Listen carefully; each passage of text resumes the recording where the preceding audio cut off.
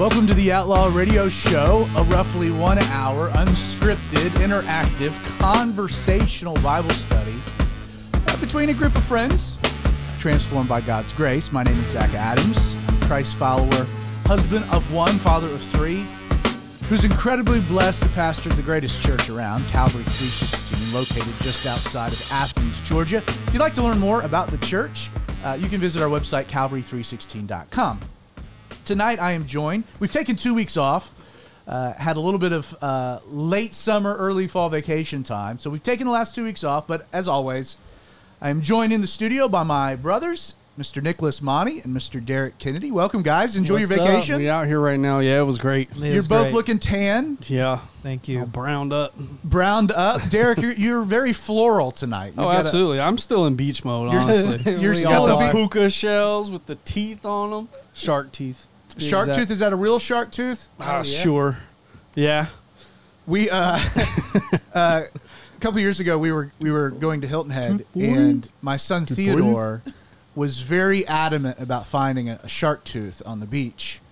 And and so we looked and it was like close to the last day, and Theo, who was like 3 at the time, was really bummed out that he hadn't found a shark tooth.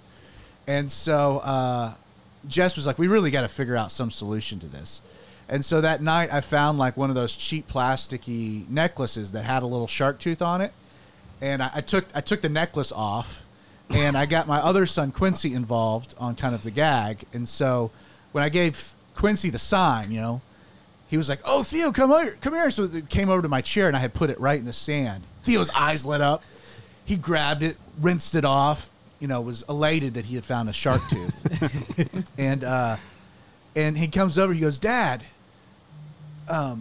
did you notice that there's like this perfect," and again, smart kid for 3, but he was like, "There's a perfect circle and like the top of this tooth." And I thought to myself in that moment, shoot, I'm going to have to tell the truth. I'm going to have to come clean. But Theo didn't skip a beat. He goes, "You know what?" Got all serious. He goes, "I think the shark probably had a cavity." And I was like, "Son, that's probably exactly the situation." Now, Quincy kind of got upset because he felt like he was lying to his brother about the whole situation. I was like, "Son, maybe concerning the letter of the law, we are lying to Theodore. But you need to have in your heart of hearts the desire to tell him the truth. Just wait." And Quincy was like, "Well, when do I wait?" I was like, "So one day Theo is going to get married, okay? and I'll officiate the wedding, and Theo will be standing there, right? And right before his bride comes to make her way down the aisle, you got to lean over to Theodore and say, 'Hey, bud, I've been holding this back, but that shark tooth was plastic. It was fake. I just feel bad about it.' And then just step back, and we'll just let it roll. Because that's the one moment in his life you told the truth. He won't even remember it. And he can't react, really. He can't react. I just hope he never actually watches this. Or he won't cry because he's seeing his bride come down. He'll cry because of the tooth, the betrayal. So that is right now. That is right now our current plan of breaking the news. He still has this shark tooth. I can't. There's going to come the day that a friend comes over and he's like, "Bro, this is plastic." I'm going to tell him right now. And Theo will be adamant. I mean, he will argue till he's blue that it's not. It's I wonder where he gets that. His mother. So, in addition to Derek and Nicholas being with me, I'm also joined. You heard his voice, but I'm also joined in the studio by the man that needs no introduction, the maestro behind the madness, the producer of this dysfunction, my partner in crime, Mr. Creighton Vaughn. You two have also been at the beach. Yes, I have. I also have a shark tooth. Oh, you guys are boys. Y'all are ridiculous. Oh yeah, we are. I do have to say, I heard a rumor. Oh boy, I heard a rumor That's probably true. that you're contemplating a winter mustache. Is there any validity to that rumor? I want us to be very clear. I am not contemplating a winter mustache. Oh, it's coming. I have decided winter is coming on a winter mustache. Okay. Yes. So you can kind of see the curl coming in right here. My goodness. At what point will you be shaving the beard though? Because you got to go full mustache. I'm going to shave the beard in October towards the end, probably for Halloween. I'll do a mustache for Halloween. And then I'll just rock the mustache through mustache November. And just December, keep rolling. January, February. And then once it starts getting warm again, We'll wait till I'll figure out what I'm going to do from there. like a good oyster month passes. Like when we can no longer eat oysters, that's the indicator that maybe it's time to shave. Yes, that sounds about right. That sounds about right. Well, I think the whole audience is looking forward to seeing this. It's going to be something. I don't know if you fellas feel the same way as I, but Oh, I'm looking forward You to just it. better get a scarf. do you, That Nick, chin's Nick, do gonna you be have cold. a necklace too? Yes, I got one too. Oh, Tooth boys. Oh, it's Yeah. blending into You your really Georgia got it Tech right now. T-shirt. Y'all are just the coolest people in the whole world. For context, the three of us all went to the beach together.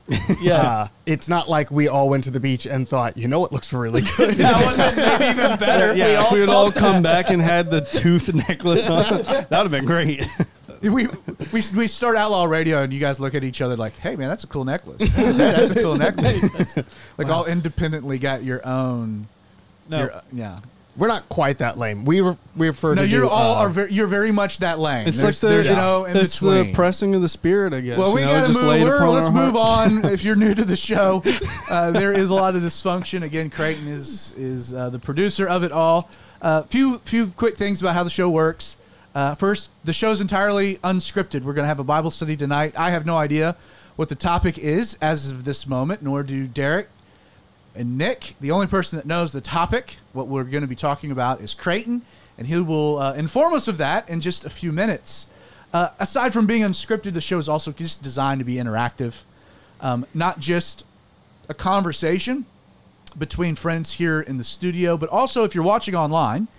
I know some people are listening on the podcast, but we live stream every episode of the Outlaw Radio Show on our Facebook page, facebook.com/The Radio Outlaw, as well as our YouTube channel, which you can easily find at outlawradio.live.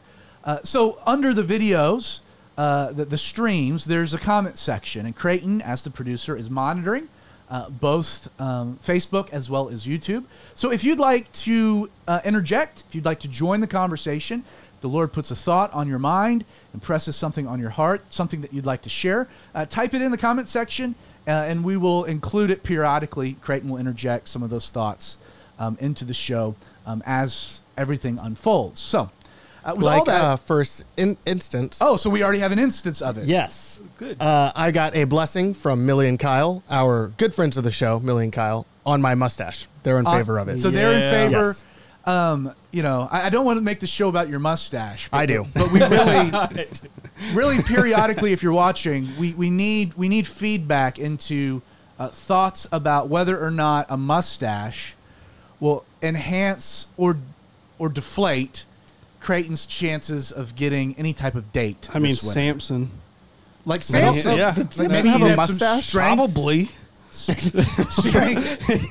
There's no biblical evidence for that whatsoever. I mean, just probably. Anyway, so yes, if you think Creighton should grow the mustache, be sure to interject. We'd appreciate your thoughts. Thank you, Kyle and Millie. So with all that being said, and the mustache just kind of set to the side for a moment, Creighton, what of edification and benefit are we going to be talking about this evening? Okay, so last week, well, not last week, 3 weeks ago. Last time we were together. Last time on, we talked about my favorite Bible character, whose name is Ananias. He's the guy who ministered to Paul after the road to Damascus, baptized Paul, whole deal, real cool guy. So I thought we would go on the far side of that and talk about the other Ananias. Ananias other and Ananias. Sapphira, who are in the first part of chapter 5 of Acts. I think it's like 10 verses maybe. And it's just it's one of those strange occurrences in the Bible where something will happen and then the writer will just move right along. And in this situation, the writer being Luke. Like, there's Yes. no mystery of the writer. Yes, but they'll just move right along. They'll tell you what happened, and they'll just move on and give, like, no real explanation of what happened or really why. And so my question is mostly why on the what, which I can describe or you can read. Which we can Depends get on how into you're for doing. sure. So we're going to stay on an Ananias theme. Yes. Is what we're doing. We're going to we're developing some character profile. So last time we were together, we had an Ananias that is famous, is recorded in Scripture for a good reason. Now, tonight, we're going to look at another Ananias who's included in the annals of Scripture for a bad reason. He did not do well, according to the account and the record provided by the Holy Spirit in the book of Acts. And so... No, he's kind of the anti-Ananias. The anti-Ananias. And, I mean, he's coupled with most people, Ananias and Sapphira. You know, you got to throw in his wife, as well. As you mentioned... the story of Ananias and Sapphira is presented for us. It's recorded for us in Acts chapter 5. And we'll read this story in just a moment. But I want to point out, just right off the jump, the most obvious point that should be made. This is Acts chapter 5, which means that we are very early in the book of Acts. So the Acts of the Disciples of Jesus Christ is the longer title for a book we just call the book of Acts, the book of actions. These are the actions of the disciples of Jesus as they've been filled and operating under the power of the Holy Spirit.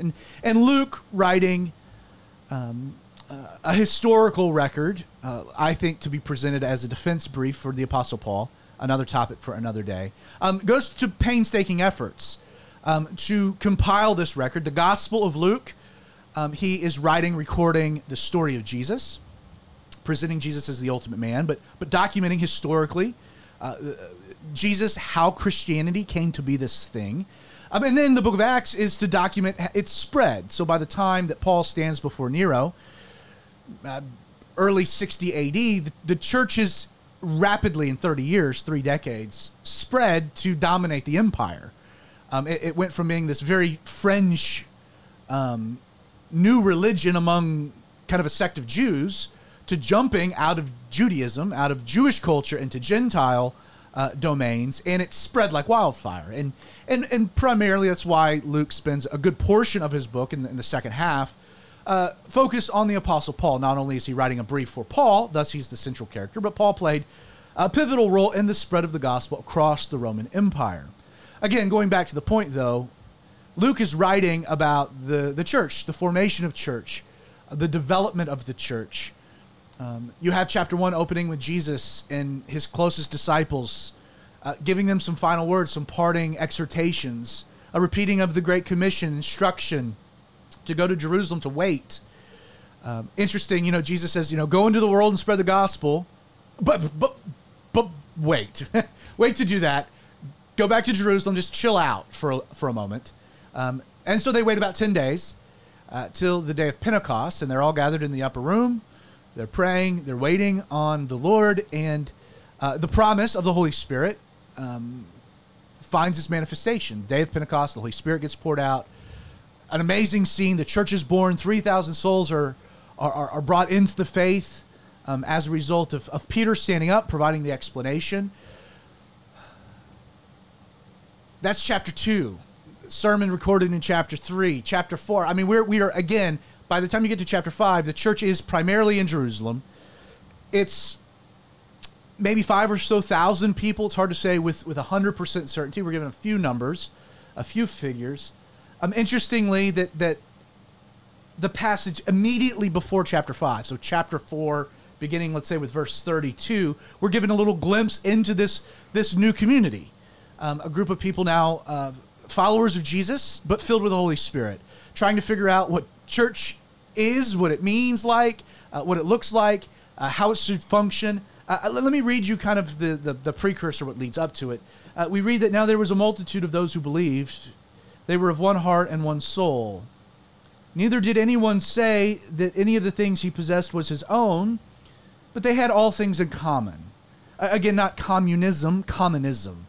Communism says what is yours is mine. Commonism says, hey, what's mine is yours. It's incumbent upon the giver and not the taker. And we see that within the Christian community. Not communism, but commonism. A love for brother, heart. So they're sharing all that they had with each other. And we're told in verse 33 that there was great power with the apostles. They gave witness to the resurrection of the Lord Jesus. I love this phrase, and great grace. An abounding of grace was upon them all. Again, no one had led the church before. This is all brand new.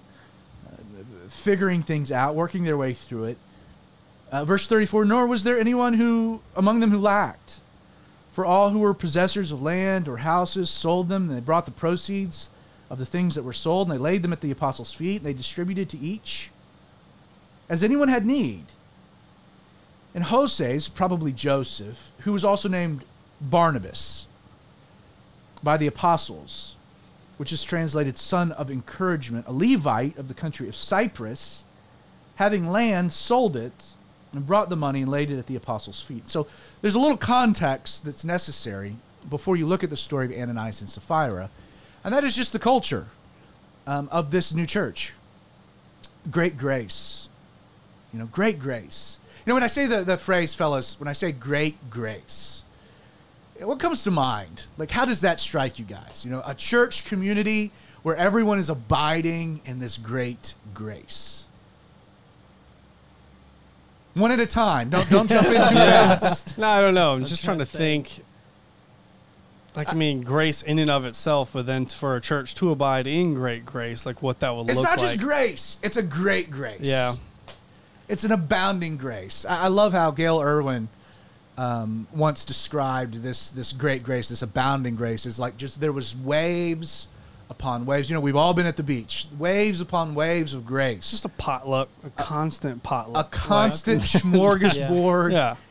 A cornucopia of grace. I love that. Like to be in a church community. And I love the insight of just that everyone was one with each other. Like people were not materialistic. You had people coming from all different walks of life, all different economic spheres. You had rich people and poor people. You had slave. You had free. You had Hellenistic Jews, or these were Jews that kind of had adopted Greek culture, intermingled with like Orthodox Jews. Some of the ex-priests and Pharisees, scribes and whatnot.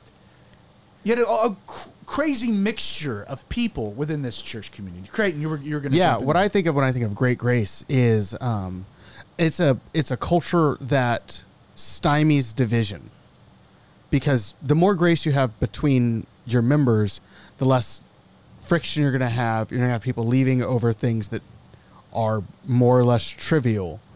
So it's a very cohesive. I hate the word to use inclusive because of its current connotation, but inclusive, loving, just a really great place to be. Yeah, it's like the body acting as the true body, like all the parts actually working together, the eye and the foot and the hand, everybody working together to be the body. And you know how you accomplish great grace, and this goes to what both of you are saying. There's you keep the main thing. If we have disagreements about the main thing, well, there might be a justifiable reason for division. Right. If we're having debates on the Arian heresy, essential things, well, then those demand not just contention and arguments, but if there's not any reconciliation with them, they should lead to some division or separation. And yet this church, if you look back, we're told there was great power with the apostles giving witness to the resurrection of the Lord Jesus. Like they had witnessed the resurrection of Jesus. They were proclaiming. You go back through Peter's first sermon that he gave. I mean, it was all about this Jesus that you crucified. God has raised from the dead, which is a great selling point. Jesus being raised from the dead gives validity not just to who he claimed to be, but what he claims to be able to do. And that's provide hope that death is not the end, but the beginning of something new. And so they kept the main thing. Jesus rose from the dead, and he's changed us all. And so there's great grace when you're keeping the main thing. And so there's this love, there's this community. And one of the manifestations of this unity was that no one lacked. Now, one of the things, it's easy to say, we take care of everyone's needs. But the reality in that day, as well as today, is that to meet needs, you need resources. You need you talk about a church taking care of its community, taking care of those in need. Well, you got to have resources, money, in order to meet the practical needs. Like, I can pray for a brother who is who's lost his job, who's got bills mounting up. I can pray that the Lord will provide him money, and no doubt there's a place for that in service. It's great when the church has the resources to just meet the need. But you only have the resources if people are giving, if there is a generosity. And we're told that there was a way to do this. We're told that they would they would sell possessions, and they would bring the money to the apostles, and the apostles would distribute those resources and those monies accordingly, so that there was no one within the community that was lacking. There is no specific mandate as to how much people were. Well, first, no one was asked to do this. This was a natural manifestation of the Holy Spirit. There was no, we talk about a tithe, 10%. I think there's some biblical precedent for that, but there was no number. Again, if generosity is a manifestation of great grace, then you really enter into a lot of law when you start getting into the particulars of numbers. Well, it's this percentage, or it's, do you give on the gross or the net? Is this before taxes or after taxes? I'm Does bonus go into income when I'm dealing with tithe? Right. Do I tithe on a bonus? Well, what about this, the stimulus I got from the government? Should I tithe on that? Like, if you're asking those questions, don't do anything. You've missed the entire point. Like, the Bible talks about being a hilarious giver. Like if the Lord gives to you, you want to give back. And there was a mechanism, again, within this community. Sometimes we think of, and we paint a picture of the first church as kind of being totally led by the Spirit, man. And there was it was a super organism with no organization. The reality, though, is that doesn't exist. An organism, by definition, needs organization. That's why we call it an organism. And you see an incredible amount of organization within the first church, even to the point they actually kept a tally of the people, the number of converts. After Peter's sermon, they're like 3,000 people. How do we know that? We counted 3,000 people. So that there was an incredible amount of organization, and the needs as the church grew, the apostles couldn't do it all. So they then at that point recruit 7 men, create a whole nother office function, that being deacon. But at this point, people are selling things. They're wanting to meet the needs. They're trusting the apostles and their wisdom and how to distribute the money appropriately, wisely. And we're given an example of one of these type of hilarious givers. Jose's, again, probably Joseph, who I love. It's it's the first nickname given in Scripture. John was known as John the Baptizer, but it still had it was more of a title. This is literally a nickname. We're told, whose name was also Barnabas by the apostles, right? Which is translated as son of encouragement. Which I love. This guy, who we know is a Levite. From the country of Cyprus, which means that he wasn't living in Israel. More than likely, a wealthy individual to live outside of Israel proper, Cyprus, an island. Again, a Jew, Levite. We're told that he had land. No doubt was probably there in Jerusalem the day of Pentecost. Was one of those that had traveled for the feast. Heard the commotion, saw these people speaking in tongues, and stays around for the sermon, and his heart gets moved. We don't know if he knew of Jesus before this, but he knows Jesus now. And he's a man filled with the Holy Spirit. He's part of this church, part of this community. No mention of him before this. No mention of him in the Gospels. He's not listed as one of the apostles. Could he have been a disciple of the Lord before this? Maybe, but we just don't know. He's introduced to us here. And the guy was so Holy Spirit filled. He was just that personality where they're like, yeah, we're not even calling you by your God-given name. We're calling you Barnabas because you're the son of encouragement, which I love. It's the first nickname given to anybody in the Bible, Barnabas, who ended up becoming the first traveling companion of Paul on his first missionary journey. This Barnabas, again, son of encouragement, filled with the Holy Spirit, was just one of those guys you loved being around. Have you ever met somebody like that? Somebody that just kind of oozed, the Holy Spirit just bubbled forth, and you spent time with them, and you just, every time you hung out with that person, you left feeling like you were a little closer to Jesus, and some of the Holy Spirit splattered over. Yeah. You guys, any examples of that from your own lives? Yeah, for sure. Like, man, you guys are just full of it tonight. I did. No, I had two friends. It was after I was out of college. They were in Athens. They were at the Grace Athens Church. I had two friends over there. Every time I would hang out with them, I just always felt stronger as, like, in my faith with God. Like, I mean, that's just, they were so influential to me or to build me up or building up other people around them. Like, they were just awesome. Always an encouragement. Nick, Yeah. I know that there's somebody in your life that filled a similar place that you lost recently, right? Yeah, my grandfather. Your grandfather was big into lighthouses, which is a great picture of Jesus. And you got a lighthouse tattoo, right? I do, on on the my back leg. of your calf, which is sweet. By the way, our condolences for your loss in the Monty family in that regard.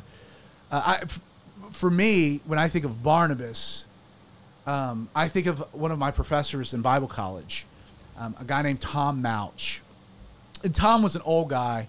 If he's still alive today, he's like 130 years old, which I doubt he's still alive today. But I have no idea. He was one of those old Calvary Chapel guys. He was a tennis pro in Maui, was friends with Pastor Chuck Smith, was around at the beginning, had served in all different capacities in various churches as a volunteer pastor. And but man, when you ran into Tom, and again, he was an old guy, tall, had a lean build, and he's the only person I've ever seen walk like Shaggy from Scooby-Doo. You know what I mean by that? Like, Yeah. where when you look at them, it looks like they're walking backwards, but they're progressing forward. You know, Like Michael Jackson? but it's not a moonwalk. It's just like this lumbering. Lanky. Have you seen wheels on cars where it looks like they're spinning one way, Spinners, yeah. but they're going the other? That's what his feet look like. Like he's walking in reverse, but he's going forward. Just lumbered. And Tom was that guy. Like no matter if he knew you, if he didn't know you, there was a charisma. The Holy Spirit just bubbled forth. He was an encourager. Just a cool guy. And made an impact on me personally. Just encouraged me in some dark places where I was wrestling with issues, and you just couldn't help. Like if you were in a bad spot, find Tom. And you know what? Tom probably found you. And just within a minute, like your spirits were lifted. And this is this guy Barnabas. And again, he's got some wealth. He has some land. We don't know anything about it. We don't know how much.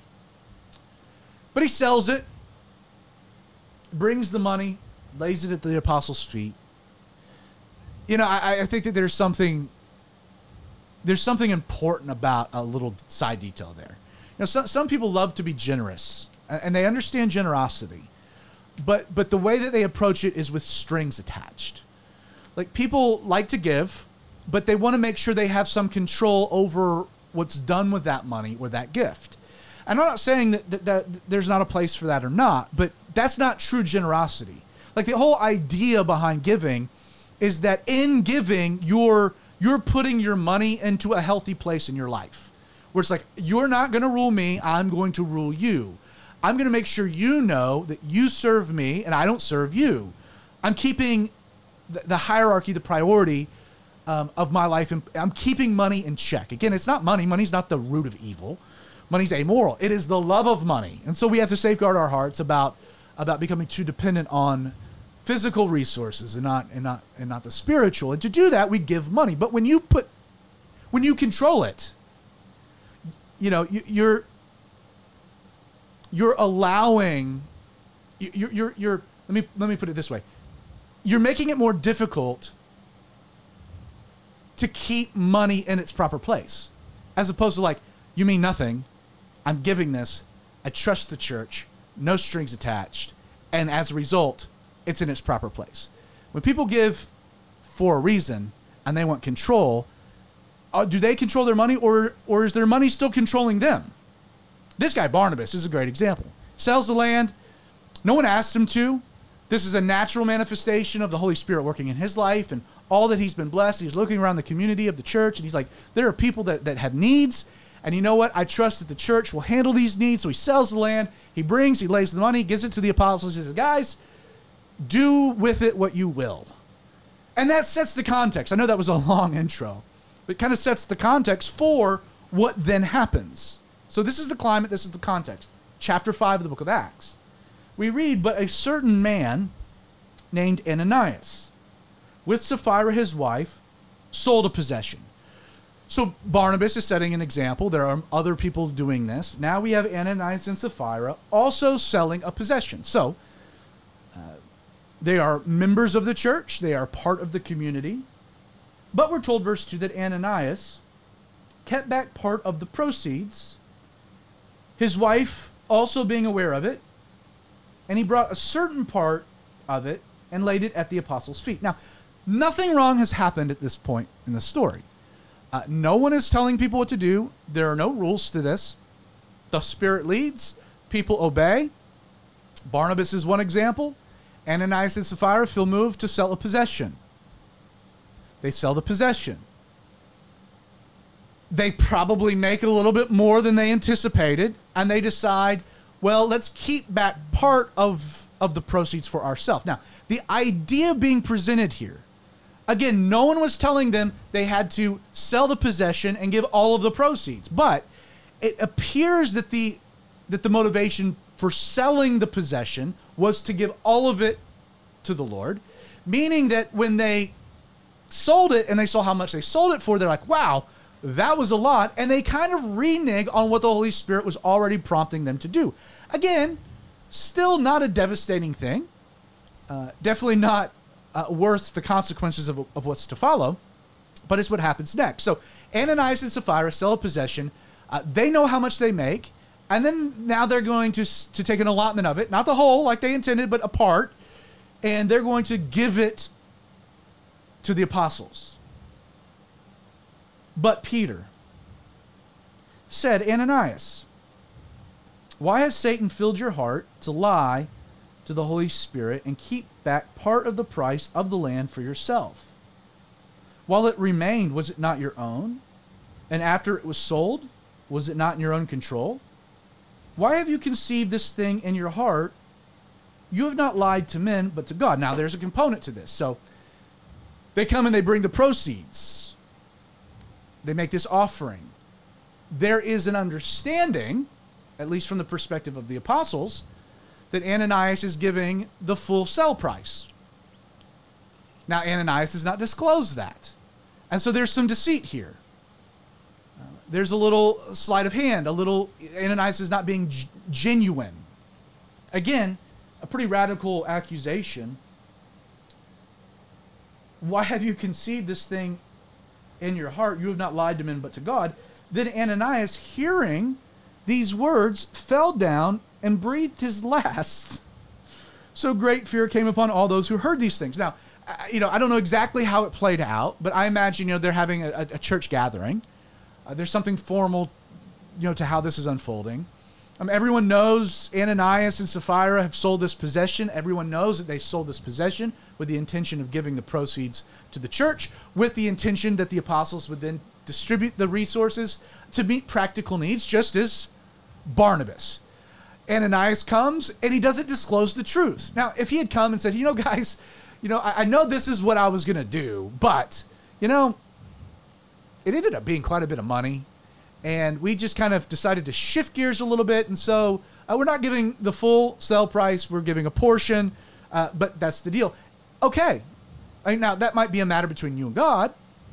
But as regards to the church, hey, we weren't asking you for anything anyway. So to each his own. And yet, there was a hypocrisy and an overt deception being perpetrated by Ananias that Peter immediately addresses. And I should mention that. Sometimes I think we're so passive when it comes to being church leaders of not wanting to offend people, not wanting to step on toes. But Peter, man, he's got boldness, doesn't he? Not only is he like, yo, I'm going to confront you on this, but I'm going to call the spade a spade. You're lying to God. And and I'm stepping in the midst of this, not because we need your money or not, because we don't, but I'm stepping in because something is wrong in you. And this is a manifestation of that. This is evidence that there's something rotten here. And this is not good. And we're told that Peter rebukes him. And in response to the rebuke, Ananias dies. Now, I need to point out that Peter did not strike him dead. That's not a gift of the Holy Spirit. That would be, there are times in church life that would be a wonderful gift of the Holy Spirit. What's your job in the church community, brother? I strike those who need to be struck. You know, Capital punishment. I am the hand of God. No, I mean Peter rebukes him, and then we don't know if Ananias died of a heart attack, if he's overwhelmed. More than likely, I'm of the perspective that it was a judgment of God, that there's something happening here in the church community that God is wanting to root out immediately and to safeguard the church from going down a particular path. But that's not the end of the story. I need to keep reading. We're told, and the young men arose, wrapped him up, carried him out, and buried him.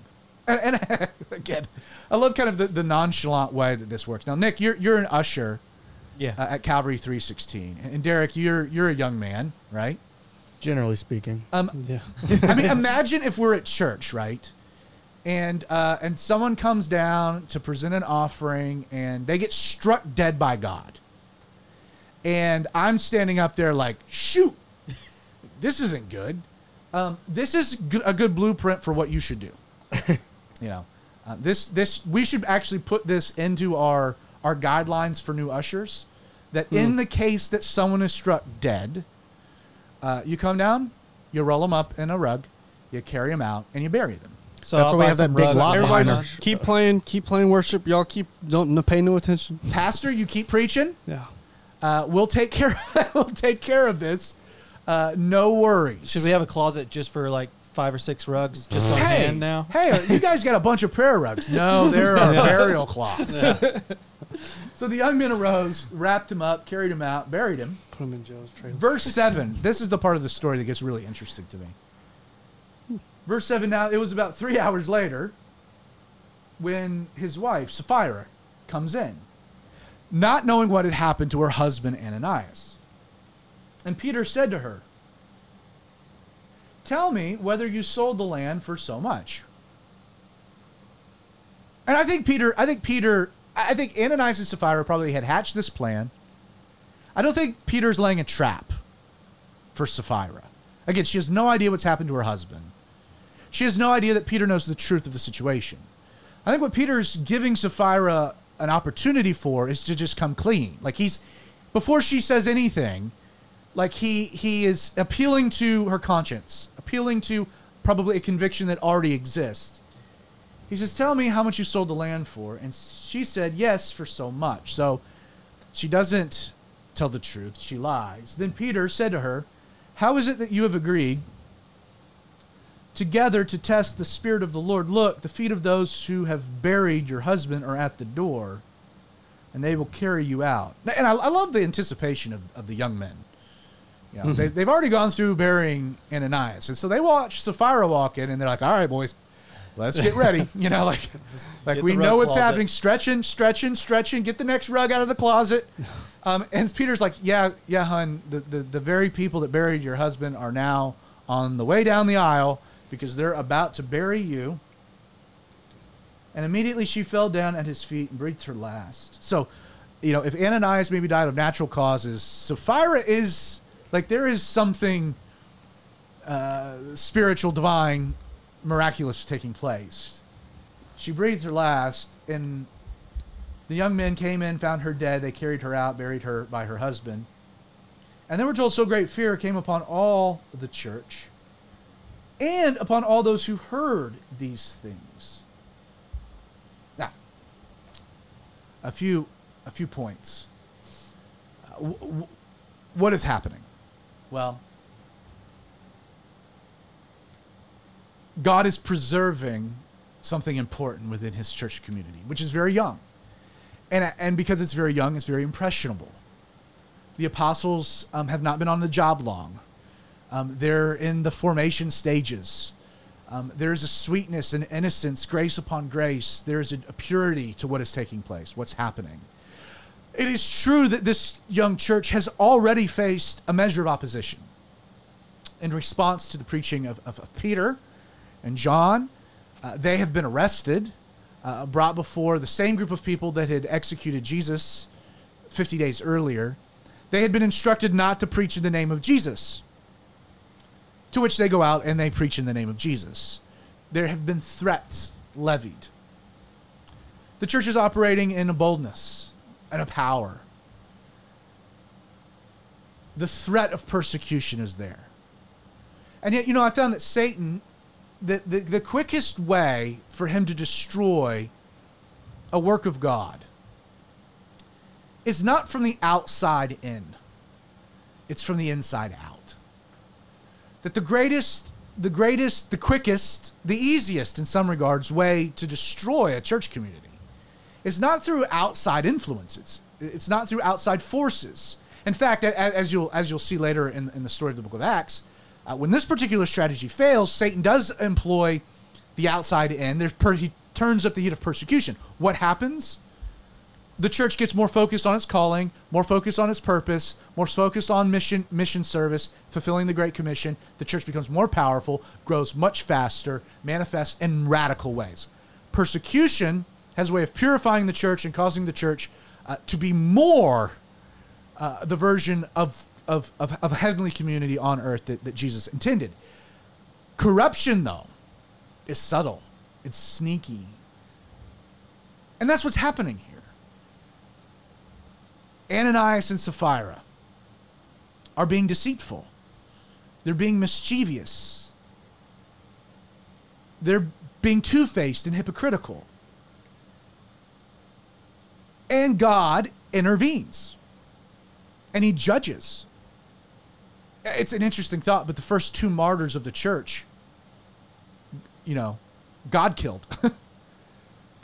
Ananias and Sapphira lost their life. And I will say this about them.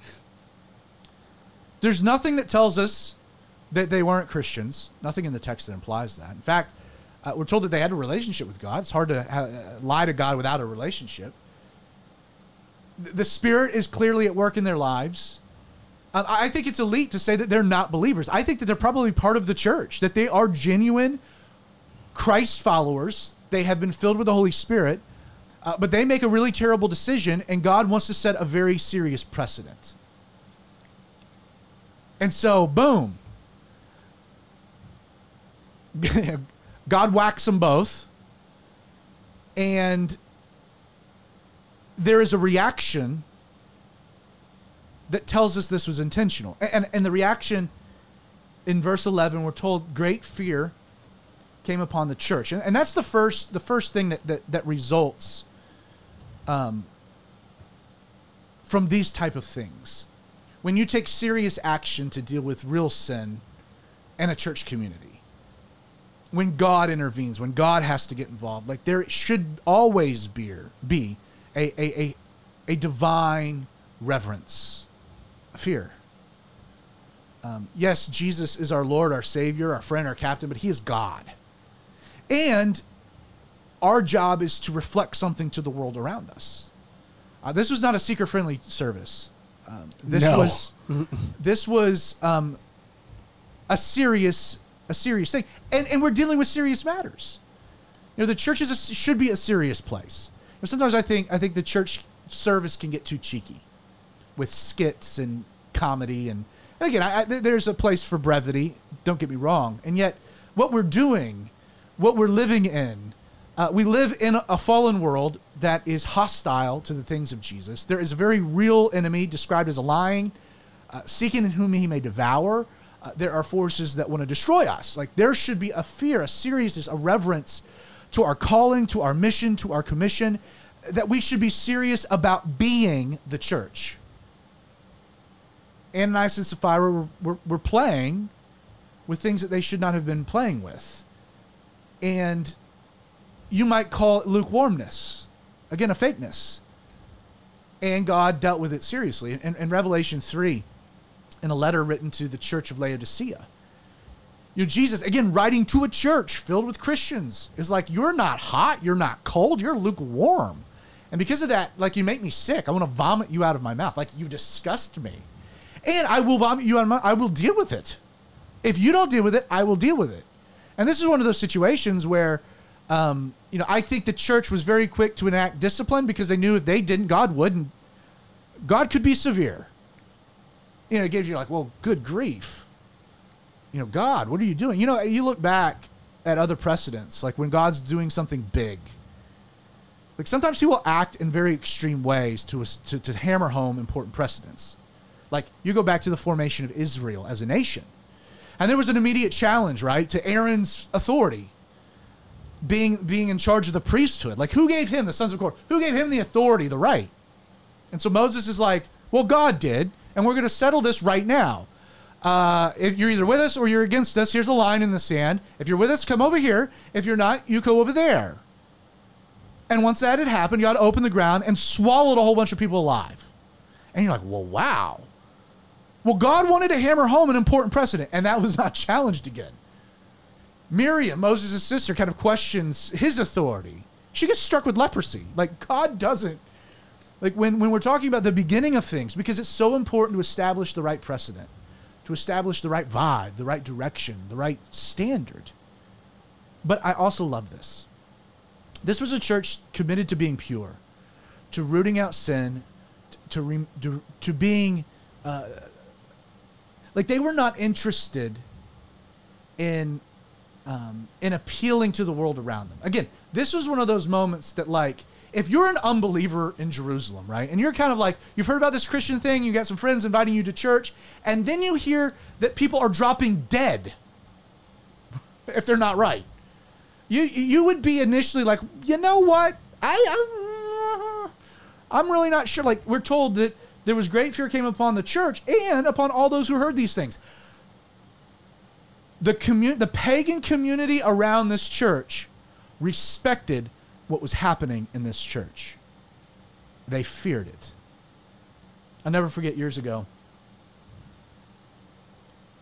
my dad went to check out a church ministry that was booming, it was growing. I'm not going to mention it, the name of it, but he couldn't find the building. And so he was driving around. My dad's terrible with directions. He was trying to find this church.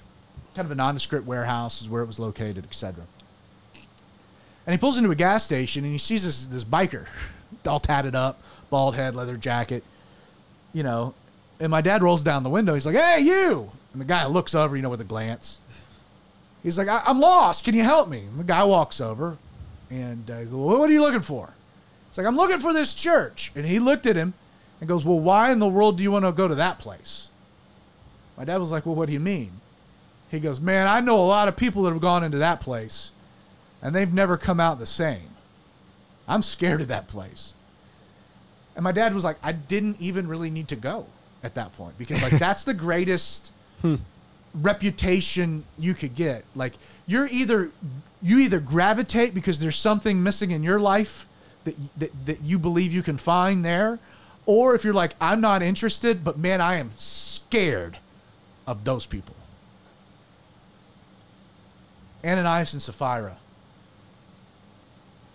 An important lesson, a powerful lesson. They were made examples of, but God had a purpose. There was a reason. And I think one day we'll see them in heaven and they'll be like, man, that was a terrible mistake. It wasn't worth the money. Like, again, it wasn't like we made so many mistakes and there was no reason for that. Fellas, any thoughts about again, a very interesting. There's power in purity when a church is seeking to be pure, genuine, authentic. There's a power that emanates. The only thing that I always think about with this passage, the first time it was taught to me, the thing that was really driven home, and you touched on it, but I wanted to bring it more to the forefront, is the part where Paul says, "You aren't lying to men, you're lying to God." And it's the fact that like none of what they were doing was for the apostles. They didn't sell the land for the apostles. Like when Barnabas did it, he didn't sell the land for the apostles. He didn't sell it for the church. He didn't even sell it for the needy who got the money after he sold the land. He did all of that for God. And I think it's really important to keep that in the forefront, both for the person selling the land and for the apostles when they're receiving the money. Yeah, very true. Because it's nobody on earth has any right to that money. It's a matter between you and God. And that also kind of gets back to, a deeper component to the story that I didn't really unpack in a lot of details, but it's worthy of attention, and that is the motivation. Right. You know, what motivated Barnabas? Well, it seems as though, by the fruit of his actions, that his motivation was very genuine, that the Spirit moved on his heart to sell the land, seeing a need to be met, and he gives it no strings attached. Like, he didn't care about people seeing it, didn't care about people knowing about it. He did it because God told him to do it. Mm-hmm. And that was as simple as that.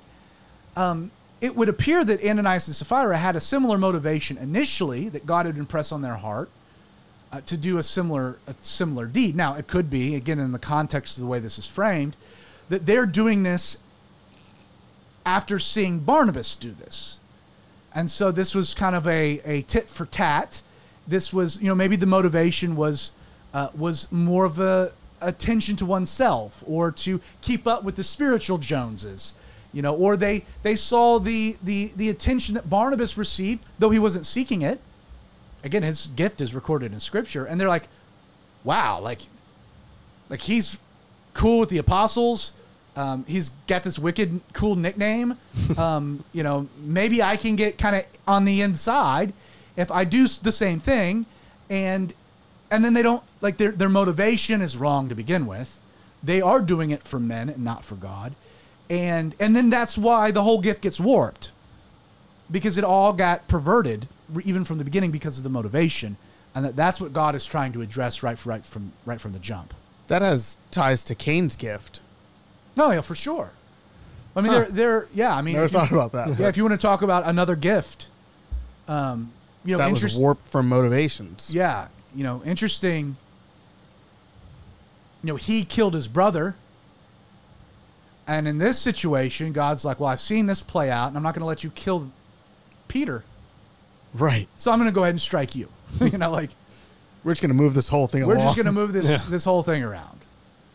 Fellas, what you guys have any again, interactive conversation, anything that hits you about this particular story with the few minutes that we like left? What Creighton said, tithing in and of itself too is a position of the heart. So whether their motives would have been to piggyback on what he did to sell his land, because it doesn't really say that, like, oh, they were to sell it for this specific price. I think it was the stance of the heart of, they sold it to give the proceeds to the church, and the fact that they could have been like, oh, well, this is quite a bit more. Let's just keep some for ourselves, and we'll give this much. That should be okay. It was the fact that they kind of took that upon themselves to decide how much they should take and then how much they should give, and in that ways, they were lying to God, not men. Pastor Chuck tells a story. I don't know whether it's true or false. I have no reason to believe it's not. But he told a story of, in the early days of Calvary Chapel, Costa Mesa, there was a wealthy businessman.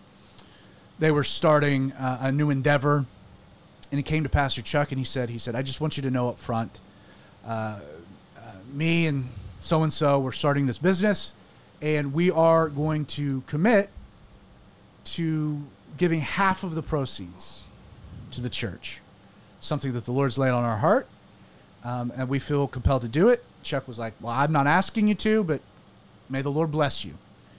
And that first year, they made $24 million and gave $12 million to Calvary Chapel, Costa Mesa.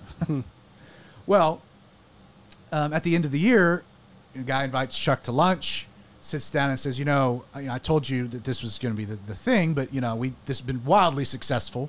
We've kind of been obedient to it. But that's a lot of money. It's a lot of money.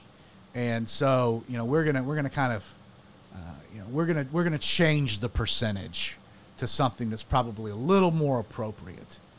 And Pastor Chuck replied. He said, "Well, I'm sure God will slow the growth of your business to something that's probably more appropriate as well."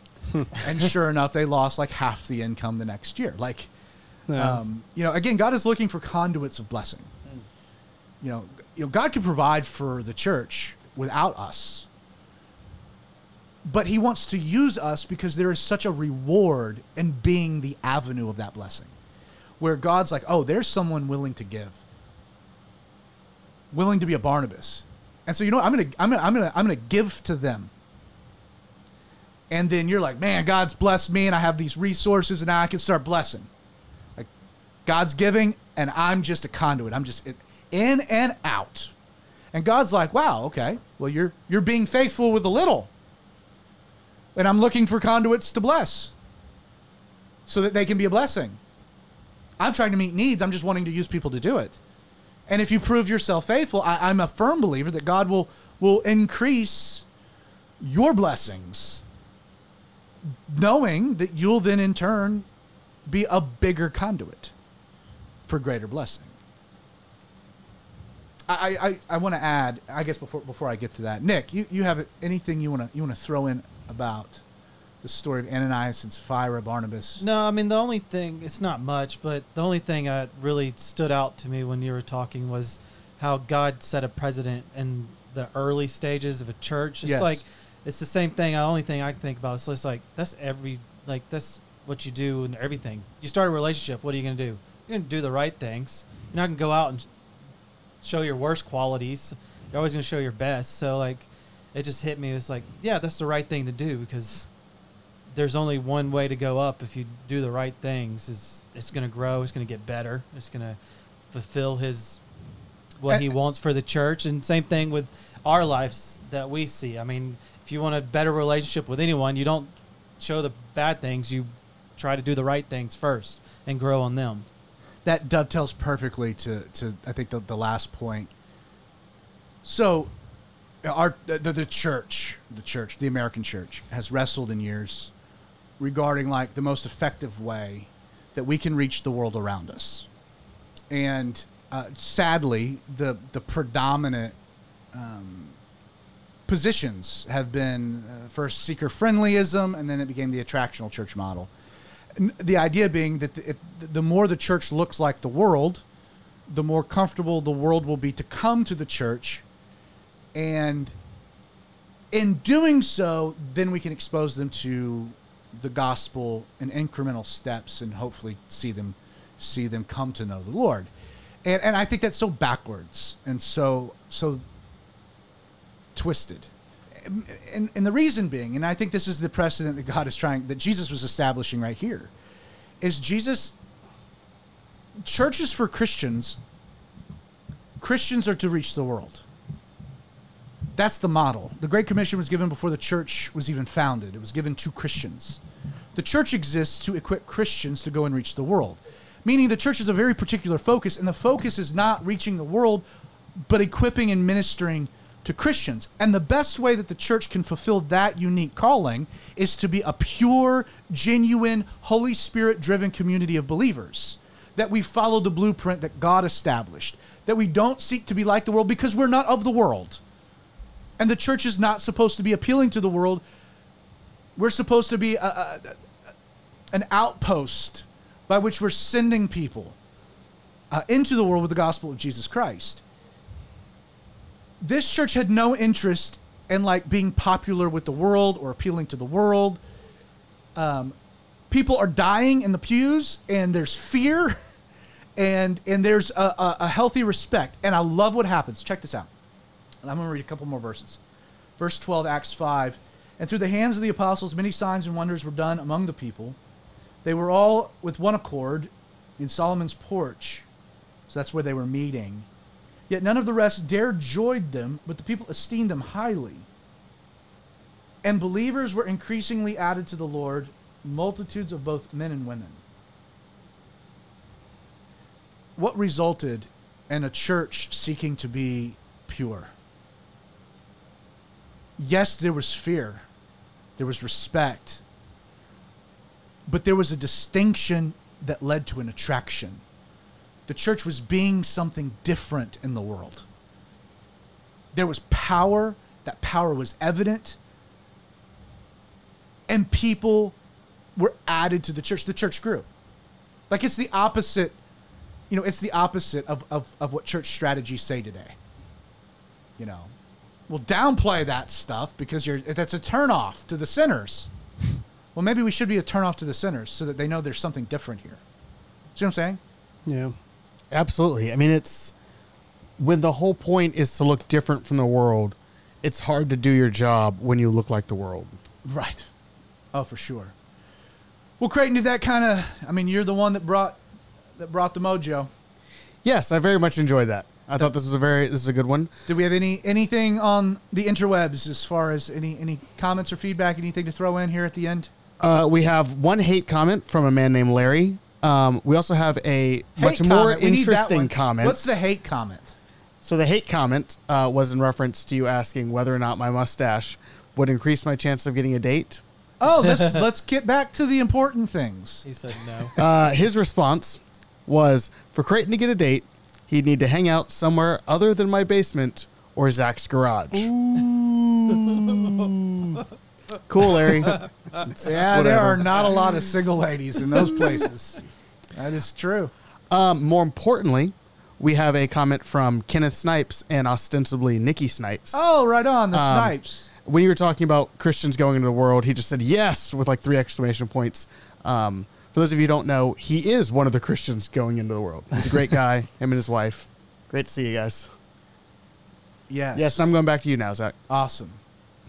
Nikki and Kenny, love you guys. Can't wait for y'all to be back in town. Well, any final words, or we're gonna tap out? Now let's tap out, bro. Sound good? Well, I hope you've enjoyed the Outlaw Radio Show. The show is live streamed every Wednesday night at 8 o'clock. The audio is released the following morning on our podcast. If you haven't subscribed to the podcast, it's hosted on Apple, Google, Spotify. For quick links, just visit outlawradio.live. If you are a podcast listener, I would love to invite you to check out the live show Wednesday nights at 8. You can watch on our YouTube channel, outlawradio.live, or by visiting facebook.com/TheRadioOutlaw. Nick and Derek, thank you guys so much for joining me tonight. Have fun. Always a pleasure. Always a pleasure. Creighton, thanks for the topic See as well as y'all. handling all the tech. Once again, my name is Zach Adams. I hope you join us this time next week for another episode of the Outlaw Radio Show. Good night, folks.